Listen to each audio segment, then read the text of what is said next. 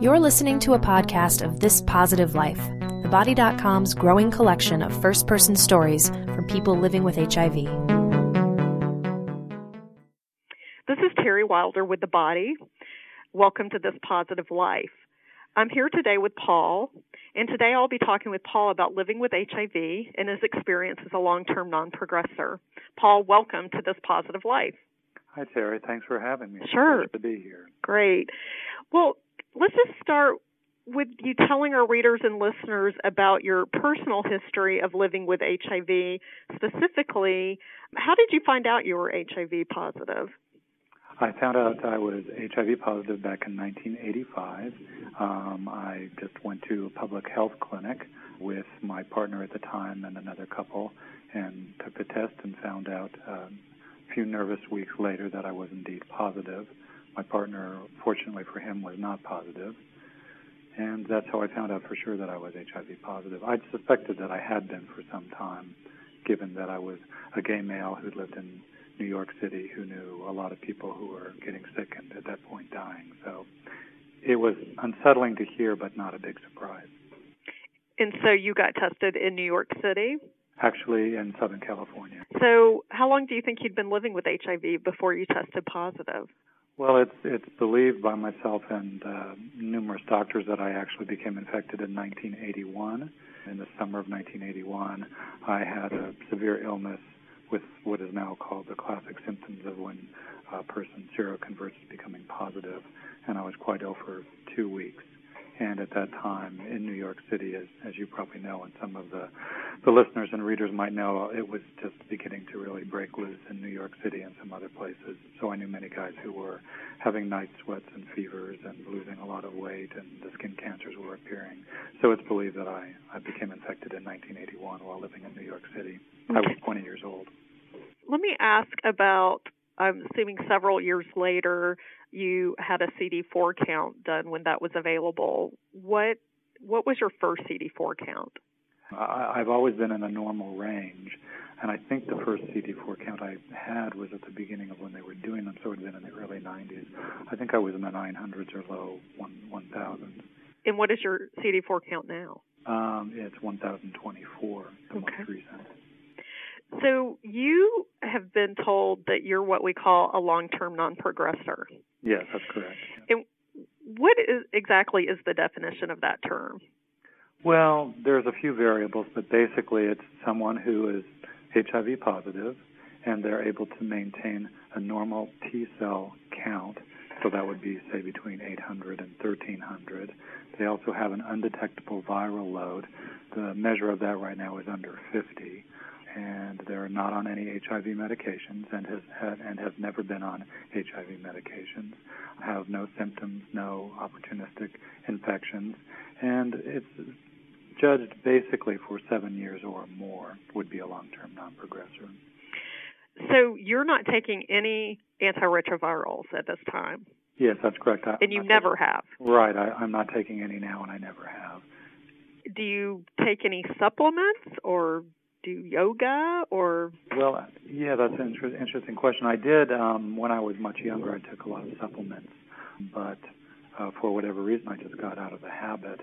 I have had a highly physically active life. I'm now 49, so it's tapered off a bit, but throughout the whole course of my infection, when I was much younger, at that time in 81 and through the 80s, I was a ballet dancer.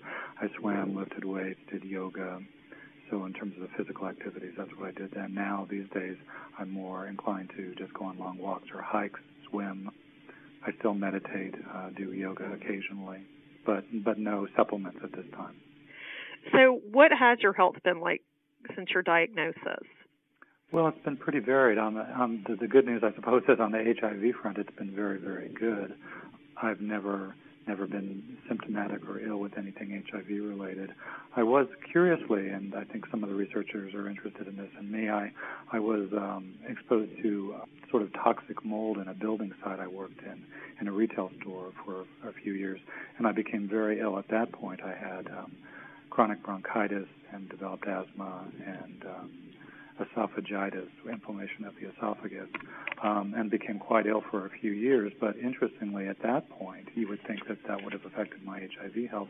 I still was undetectable, and my viral load was still in the normal range. So I can say I've been blessed with maintaining my good long-term health. So when did you realize that something was different about your experience living with HIV?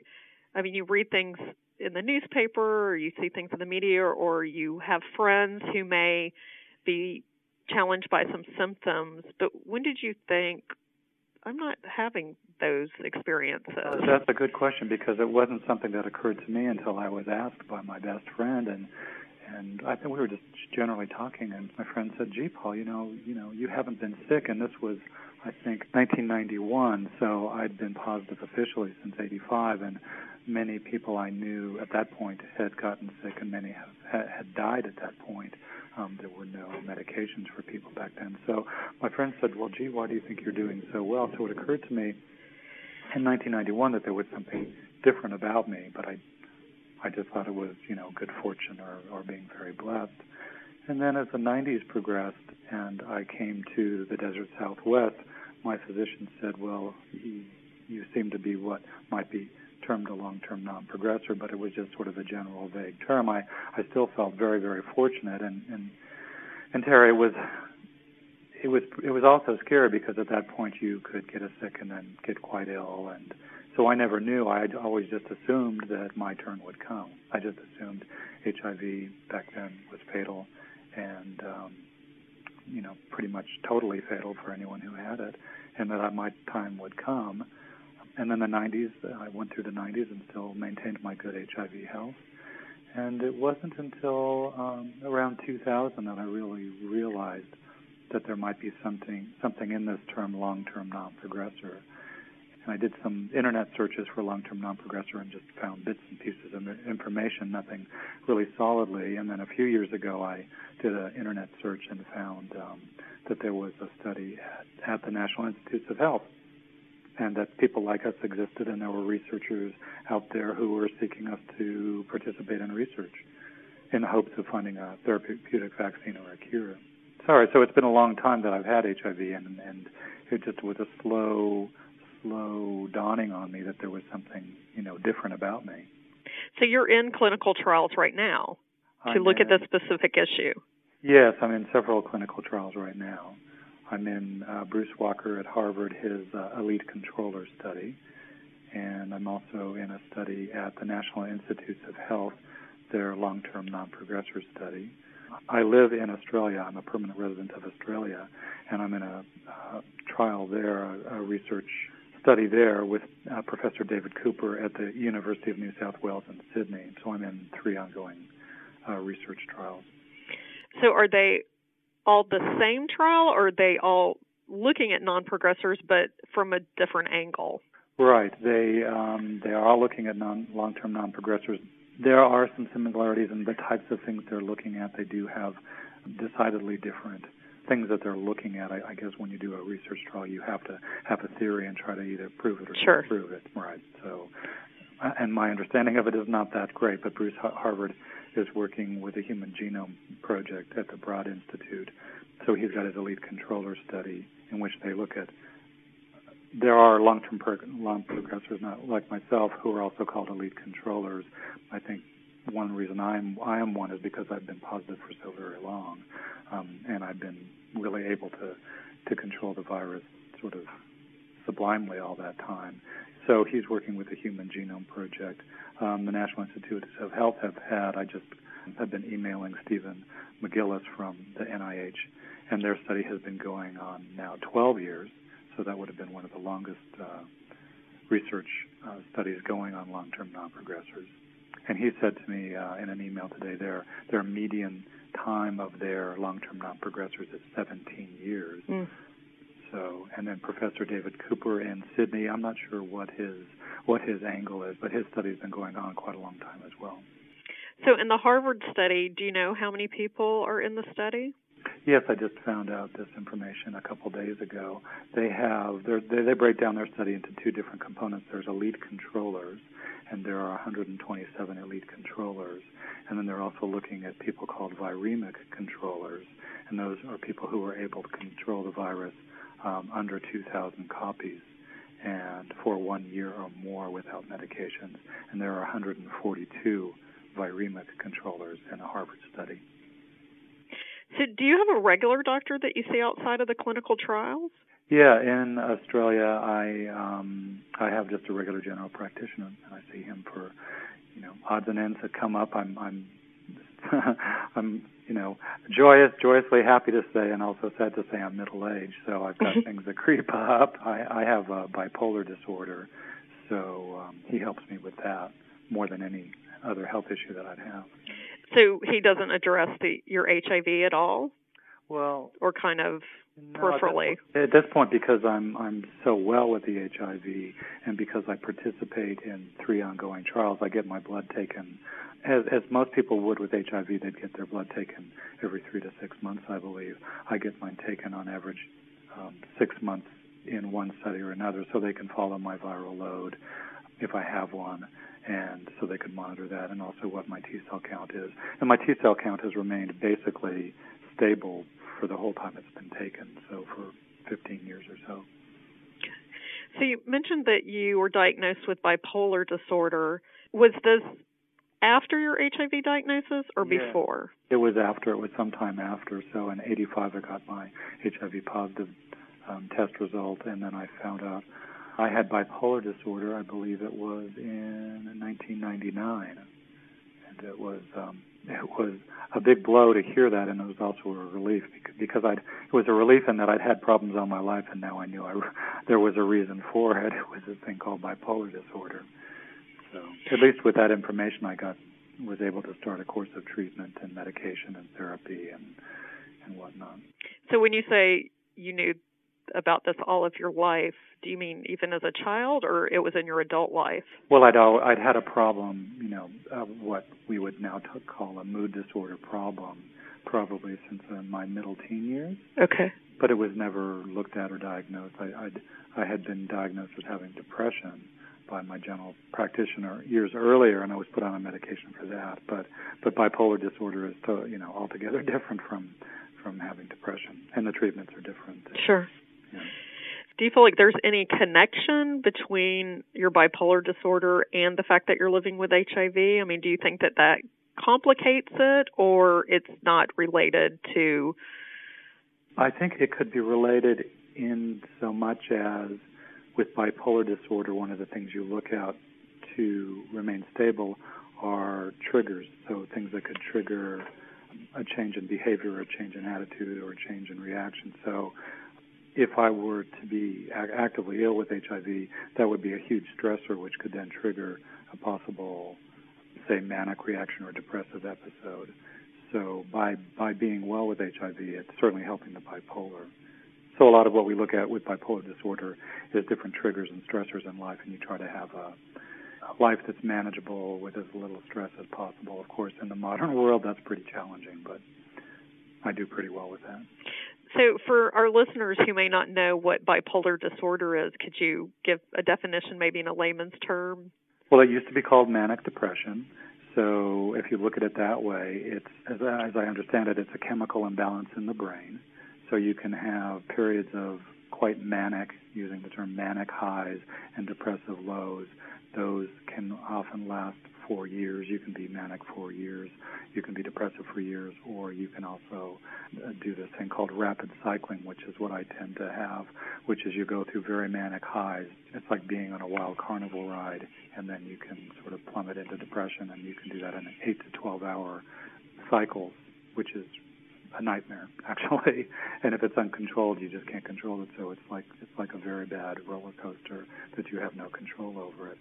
So if you're diagnosed and if you're medicated and have talk therapy and counseling of how to deal with the stressors in your life, then you're able to, people who have a good outcome, and I have a very good outcome with bipolar disorder, you're able to control it and lead a relatively normal life, meaning you might be able to hold down a job, You have good relations with families, coworkers, friends.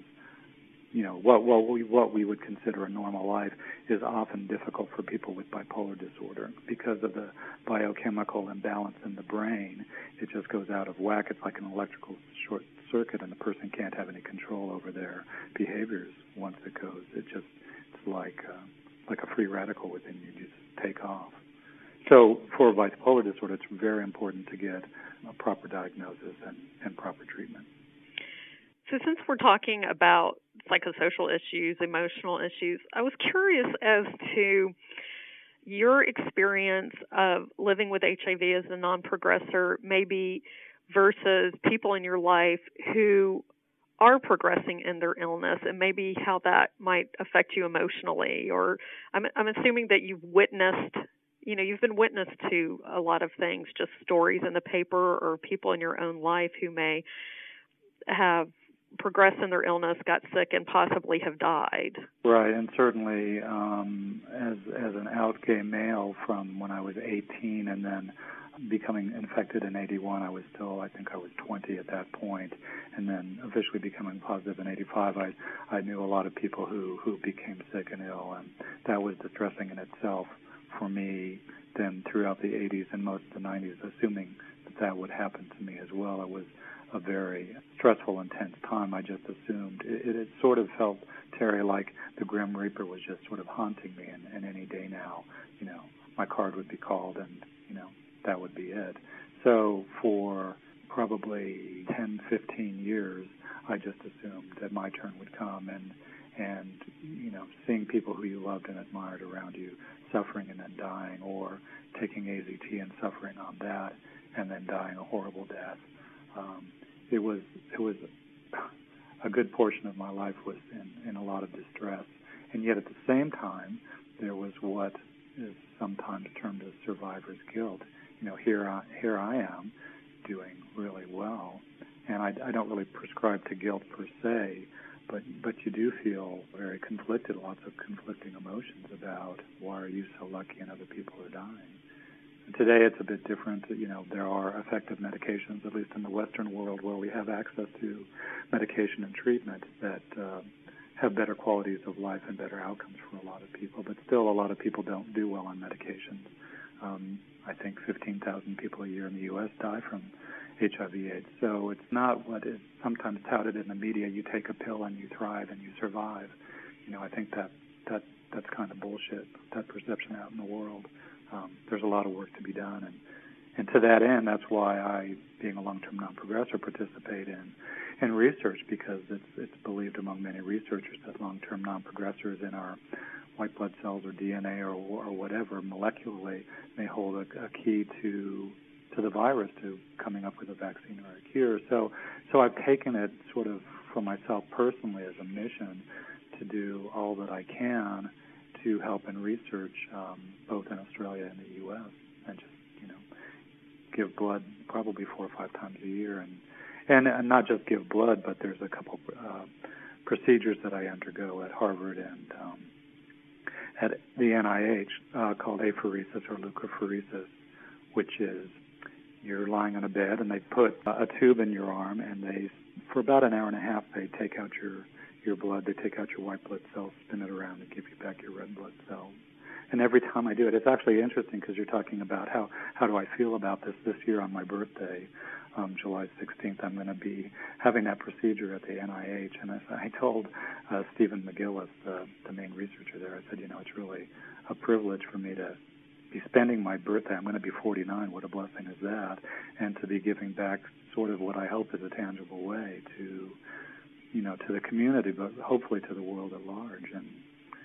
And it's sort of a sobering, humbling position to be in.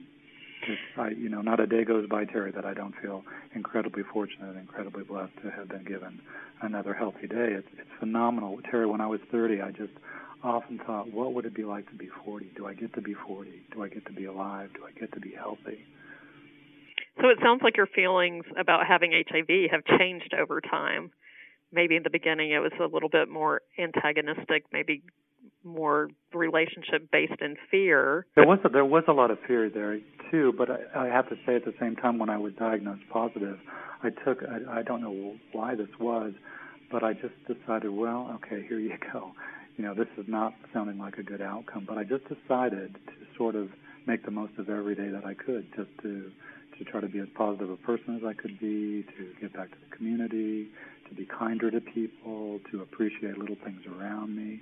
So it actually kind of really bothered my partner at the time because he was angry and pissed off and hurt and upset about my diagnosis, HIV positive test result, and I just decided not to focus on all the scary stuff because I just didn't want to live every day being scared and frightened for myself. I thought, I'm not going to have much of a quality of life in the near term if I'm just frightened. And then I thought, well, if the time comes and I'm ill and I'm suffering, then I'll just try to deal with that as best I can at the time. But I didn't go into it with a bad mindset. So are you a religious or spiritual person? Yeah, I'm very spiritual. I've been a spiritual person since I was a teenager. I've studied different kinds of metaphysical things and philosophies and religions. Buddhism, Vedanta is a type of Hindu faith.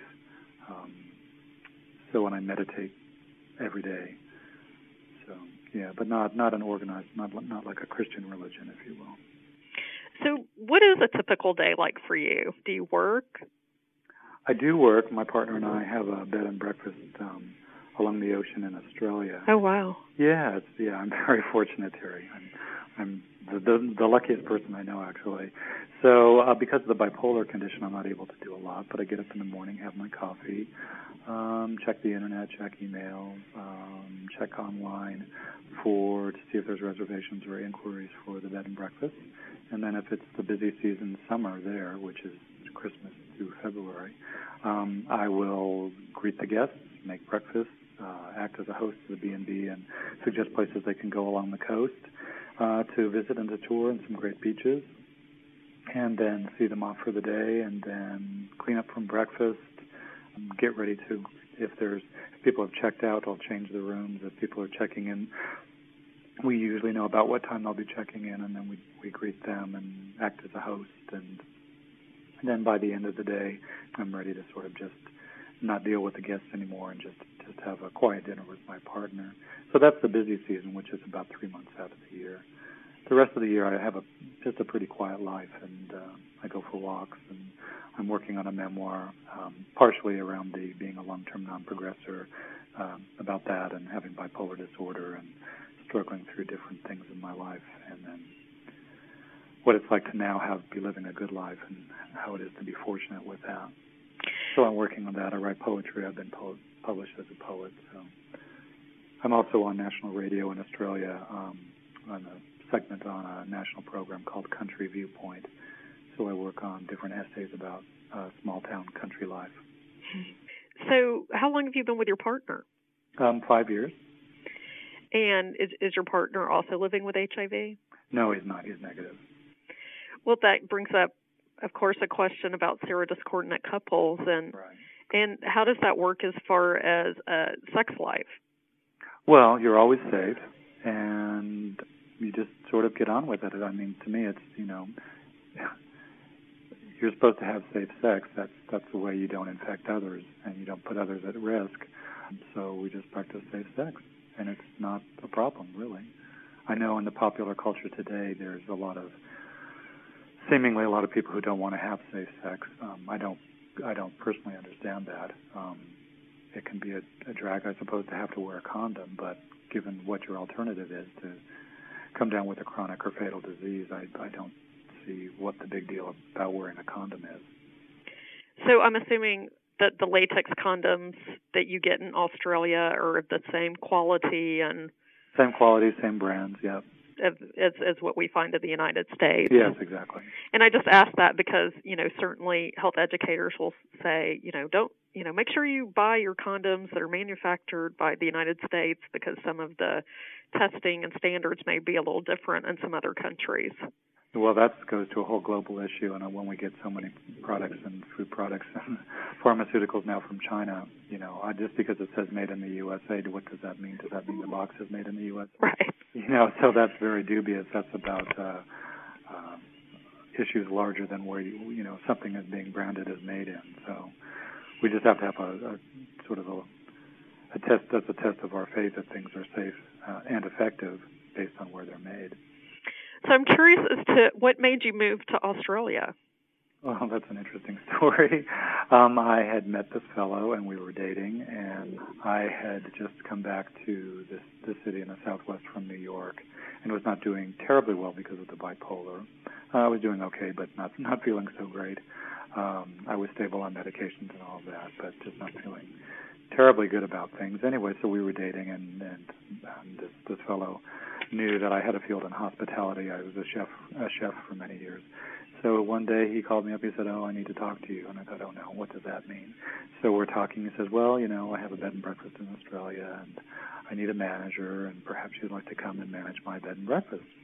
And I'm like, "Oh." And we weren't like committed as dating. We were dating, but we weren't committed. And he gave me a free round-trip airfare and said, "You can leave whenever you want." And I thought, well, that's not a bad deal. So I went, and then over time our relationship became more and more serious and more dedicated to one another. And then over time he sponsored me as his partner for immigration in Australia. In Australia, gay and lesbian couples can sponsor one another for immigration. So he sponsored me for immigration, and I just, after 2.5 years, just got my permanent residency in January for Australia. Congratulations. Thank you very much. And that was an arduous trip because they have a rule in Australia that if you're HIV positive, you can't immigrate to their country. They don't want you, and that's based on health care assessment in terms of the associated cost. And I was able to, working with researchers who I work with, get some letters of support saying that as a long-term non-progressor, I was not likely to develop any health care costs associated with HIV. So we think that's why we prevailed on it, was based on a long-term non-progressor, although we're not sure. They didn't give us a reason why we prevailed. And interestingly enough, along those lines, last year there were 10 people with HIV were able to immigrate to Australia, and now the Prime Minister, it being an election year, is saying we don't want anyone with HIV to come here, and he said some draconian thing a few weeks back that they perhaps didn't even want anyone with HIV to visit. So that's been sort of dropped, but that caused a huge outroar, and you might have had something in the body on that. The magazine Pause had something on that. So do you have dual citizenship between Australia and the United States? Yeah, right now I'm a citizen of the U.S., and I have a permanent residency visa for Australia. I have to wait 2 years before I can become a citizen in Australia, and at that point, and I will do that. And I also, the agreement between the two countries is you can carry dual citizenship, so I'll maintain my American citizenship as well. Because if you dropped your United States citizenship, that may affect you coming into our country as a positive person? Well, as I understand the law now, you're not allowed to come in if you're HIV positive. Right. Yeah. So that's why I ask, if you dropped your United States citizenship, would then that be a challenge for you to come over to the States to participate in the clinical trials? It would be. The way that I understand it I read this thing online called AIDS-Meds Forums, people do get around that all the time. Either you put your pills, if you're on medication, you put your pills in different vials, or you ship them to a friend, or there's different things that you can do. I don't think they really have been clamping down on that in the U.S. for many years. But it does give you pause for thought of, what would happen if they didn't let me back into the country I was born and raised in and paid taxes in and, was a good citizen of. So it's I think anytime you immigrate, there's complex issues to deal with, and certainly that would be one of them. So let me ask you, what is the healthcare system like in Australia? Well, it's excellent, actually. If you're a legal resident, which pretty much everyone is, if you have a work visa or a business visa or anything like that other than a tourist visa, you're entitled to the national healthcare system, which is free to everybody. There are co-pays, but it's free to everybody. If you draw an income there, I think 1% of your income goes to healthcare costs. So everybody pays in, and everyone has access to it. You can get private healthcare as well, and you get sort of added bonuses to that healthcare. So the healthcare system there is great. You don't have like in this country, I don't know, what is it? In the U.S., there's 40 million people who don't have health insurance. So you can, if you need to go in an emergency room, you can go to an emergency room. If you need to see a doctor, you can see a doctor. If you need specialized care, you get specialized care. The one thing that's really interesting, and I found this just shocking when I moved there, my bipolar medications here, if I don't have insurance in the U.S., come to $1,100 a month, which is, if you're bipolar and you can't work, $1,100 a month is nearly impossible, especially if you have to pay rent and buy food. In Australia, the same medication, same dosages, is $95 a month.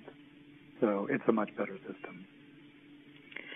Well, let me ask you about your friends and family, and I guess I'm curious about when you first found out about your HIV status in the mid-'80s, what were your family and friends' reactions when you told them that? And then the second part of the question is, how have these relationships changed since you've been living so long? Would you say that maybe the reactions were different, and now that you've been living longer, maybe they have a different opinion or perspective about the HIV diagnosis?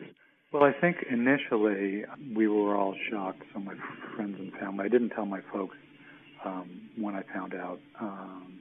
It seemed like it would have been a burden to them. Since I was well, it seemed like it would have been a burden for them to hear that. So I didn't tell my folks. I told my brothers, and all my best friends knew, and everyone just sort of rallied around me, and I think people started praying for me and offering words of encouragement and support. And friends said, this is a long time ago now too, but friends said, if you ever get ill or need help, you can stay with us and we'll take care of you.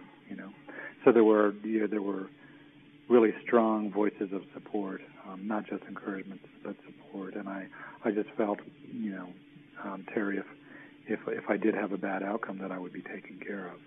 So that certainly took a bit of pressure off me in terms of wondering what might happen to me. And then as time, I did finally tell my folks, my parents. I told them when I was having those health problems associated with the toxic mold incident, because I felt that my health might indeed be in jeopardy. So I actually had to quit where I was working, and I needed some financial help. So I felt that I needed to tell them why I was quitting. So I told them, I think in 95. And then moving forward to the second part of your question, I think we're all just sort of, my friends and family are just sort of in a sense of wonder and amazement that I'm still doing so well. And we just feel that I'm a very, very blessed individual to have had this outcome. And we don't know why. We just sort of shrug our shoulders and look heavenward, if you will. I'm like, what a blessing this is. But I think too, people still wonder. I wonder. I don't dwell on it, but I still wonder if at some point I might stop being a long-term non-progressor. So I don't take. That's not a day goes by. I don't take for granted. Meaning I really appreciate every day that goes by. So we're just sort of collectively holding our breath. We don't think about it too much and hope that my good fortune continues. So you've mentioned that several times, that maybe almost kind of anticipatory change in your status. Have you kind of mentally made plans? Like, if all of a sudden I started progressing, what would that be like? What might my life look like? Well, I haven't put a lot of thought into it, other than I know that I'm in a country that will take care of me. In the U.S., depending, I suppose, on what state you live in, you may get, I think there's some scary states down south that don't fund ADAP enough, so you may or may not get help or assistance. In Australia, if you're not able to work and you're ill, you have public housing assistance, you have food assistance, all of your medication and your doctors would be paid for. So if I were to get ill, I'm in a country that would take care of me. And so that's a huge relief to me. I think that I would feel that things would be a bit better for me now if I were to get ill than certainly in the 80s, where there were no medications, HIV medications, or even AZT, which was for many people a nightmare, I think. So I think that I would be in as good a position as anybody who would be, say, diagnosed now to have a likely better outcome than a bad outcome. So if there was a change in your health, you would not be opposed to going on medication? I would have to look at the current research. I think they say now that if your T cells drop, different people have different ways of looking at it. So I've read some places if your T cells drop below 200, then you should go on meds. Perhaps not until then. Some people, I think, if you're newly diagnosed, some physicians advocate early HIV medication treatment. So I don't know where I would go with that. I think the medications that are coming out these days, some are better and with less side effects, but some people can't take those. Some side effects are really horrendous and can give you a poor quality of life. So I would think I would try to not go on medication until I thought it was necessary, or not what I thought, but in consultation with my physician. And since I'm in all these different research projects, I have access to some of the best researchers on HIV really in the world. So I would seek their advice as well. I would be treated, however, in Australia. So were you ever, throughout the years, ever tempted to start medication? I would imagine in 85 it may have been very tempting. Well, it would have, but there was nothing in 85. I don't know when AZT came. I think it was 87. Did it come along that early? Okay. Mm-hmm. I knew someone who went on it in 89 and had it's hard to say if he had a rough go of it because of the medication or because his health were deteriorating. I don't know if I would have been, and I was well, so I know, and I was not getting, the tests weren't as well developed as they are now. When I got to the southwestern town that I live in part of the year here, I had a very good physician here, and he said that he saw, based on my numbers and my health, that there's absolutely no reason to even consider going on medications, that he'd seen people who had problems with medications, so why mess up a good thing if you're well, if your numbers are good? He didn't see it as being necessary as a preventative. So it never just occurred to me to do that. And it's interesting in relation to that there could be a lot more there could be some more long-term non-progressors who would be treatment naive if they hadn't gone on meds, say, back in the 90s. So what do you feel like on a daily basis is kind of your contribution to you staying well? I guess I'm curious about like your diet, and you've talked about your positive attitude and that you walk, but I'm curious about some other things that maybe you do that maybe we haven't talked about. Well, in terms of being well, I'll just a little bit of backstory about myself. When I was living in New York City back in 2000, I became unwell with the bipolar condition. I wasn't on medication at that point. I became highly manic, and I checked myself into a psych ward, which is not a place anyone ever wants to go to if they don't have to. So I realized at that point that my main job in my life was just to be well. So getting back to your question, so what do I do to be well? I get regular sleep. I go to bed basically at the same time every night. I get up at the same time every day. I don't do drugs. People can do them if they want, but I don't do, cocaine or speed or marijuana. I don't smoke cigarettes. I do drink coffee. I do have some wine. I have an excellent diet. Being a chef, it's really easy for me to prepare, tasty, nutritious meals. So my diet is really good. I have a wonderful support system of family and friends, people who are nurturing and encouraging and supportive of me. I work at a business that's based at home, so I'm my own boss, so I don't have the stressors of maybe having an angry boss or dysfunctional coworkers. I live in a small town of 1,000 people that's surrounded by ocean and a national park, surrounded by wildlife. I've got a very quiet, tranquil life. When I'm back in Australia, I swim either in summer in the ocean or in a pool in winter 3 days a week. I go for walks every day. I meditate regularly. I pray. What else do I do? So I do this with all regularity. It's just all of that is just a fundamental part of my life. I don't think necessarily, I need to do this now or I need to do that. It's just part of my life. And I've been doing that a long time, for many, many years anyway. But I do it sort of more consciously because I know by doing all of those things that I'll be more well with the bipolar disorder. and which will keep me out of the psych ward, which is a primary goal, to never have to go back into a psychiatric ward. So are there ever times where maybe you miss your swim for the week, and can you tell a difference? Like, I feel a little off this week. I can tell that I miss swimming or walking or... Yet another good question. It's interesting. Well, when I was much younger, I was a ballet dancer, so I was dancing 60 hours a week and swimming and doing all that. So I'm sort of a bit addicted to being in good shape. But now that I'm older and I don't perhaps have as much time, or the pool's farther away, if I say don't swim for a week or 2 weeks, I really notice a difference, and I just don't feel as at peace with myself, as calm, as fit. Maybe it's a matter of endorphins or oxygenating the blood. I'm not sure. So when I realize that I haven't been for a swim or been for a long walk, then I go, well, this is the day, and I just, because we're next to the national forest, I can just get up and go for a long walk and a half hour out in the bush in the forest and just feel sort of re-energized.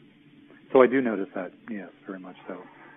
It's coming kind of close to the end of us chatting, Okay. But I was curious about, what are your fears or your hopes for the next generation as people face the risk of HIV? My fears are that people won't practice safe sex because it's simple to do that, to wear a condom. I mean, that's kind of a no-brainer. I think if you go to bars and clubs, they even give out free condoms. So, and public health services would do that. So I don't think they're difficult to access particularly. I think there's problems with drugs where sometimes people aren't as mindful as they need to be when they're having sex. So they need to have a bit of forethought about that and just be prepared. So carry some with them, perhaps, if they think they're going to be in a position where they're going to have sex and they should be safe. My hopes are many. My hopes are that better medications will come along that are more affordable, that access to them in developing countries will be affordable for their standard of living, not based on what we would charge here. My hopes are, and partly why I'm participating in research, is that through the long-term non-progressors, is that we may be able to develop therapeutic vaccines or even a cure in time. I know that's a long trajectory to get there, but there are many people diligently working on this. So my hopes would be that would happen as well. I tend to be more optimistic, I think. We've made great progress since I was likely infected in 81, and people were dazed, confused, and scared to death. So we've come a long way, and more people are being saved. But I hope that people would take precaution and get tested. If you think that you're positive, you might be, or that you might be exposed, give a good think about it and perhaps consider getting tested. If you are positive, a good way to stay healthy is to get treatment and medication. And I know that I was putting down the U.S. healthcare system, but I do think that for many people that for HIV, that their healthcare access is probably okay for many people, at least in urban centers, at least in blue states. So I didn't mean to get political on you there. Right. So I just thought of something that I wanted to ask you, that you've mentioned a couple of things. You said, I think that I was infected in 81. Yeah. What makes you think you were infected in 81? Well, I'd had sexual intercourse with a few guys who later became very sick with things that would be considered precursors to getting AIDS and dying. And one fellow I saw about a month later, and he was very scared and very nervous, and I went over to his place, and he showed me these purple lesions on his hand. So that would be the Kaposi. So I have no doubt that that's when I was infected. Okay. If I can just say one thing, sure. If I'm allowed to say something. I have a friend that I met through the Harvard Elite Controller Studies, and her name is Lorraine Willenberg, and she's known to some of the readers and listeners at The Body. And she and I have been talking for some time about trying to start a nonprofit foundation for long-term non-progressors that would get word out on the Internet. So for some of us who are looking for information about research studies, et cetera, that they might find easy access on the Internet to information about studies, whatnot. And we're hoping to call that the Zephyr Foundation.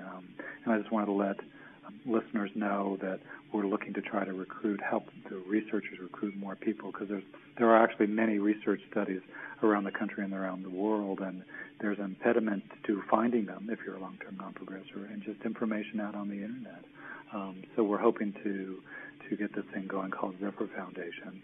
And then if there could be funding for that nonprofit, that there might be, depending on what kind of funding could be, that there could be money in that to actually assist long-term non-progressors get to some of these studies. So airfare, hotel costs. There's a prominent study here in the U.S. That I can't get to. I can't afford to go to the location where it's being held, and they can't afford to fly me there. And it seems to me that that's kind of a missed opportunity. There's a researcher in Europe as well who's welcomed me to that study, and I can't get there, I can't afford, and they don't have the money. So this Zephyr Foundation, if it were to come about, and hopefully it will, would go towards help funding long-term non-progressors participate in studies. So that's something that Laureen Willenberg and I are trying to work on. Great. So I want to thank you, Paul, for chatting with us today. Well, thank you, Terry. And good luck to you. And thank you very much. I really appreciate it. The opinions expressed by hosts or interviewees in this podcast do not constitute professional advice, should not be considered substitutes for professional services, and do not necessarily represent the opinions of Body Health Resources Corporation or its sponsors. Please see the full disclaimer online at thebody.com. If you have comments or questions, please contact us. Thanks for listening to This Positive Life. For more podcasts and other first-person stories, please visit us online at thebody.com. If you'd like to share your story, please email us at podcast@thebody.com.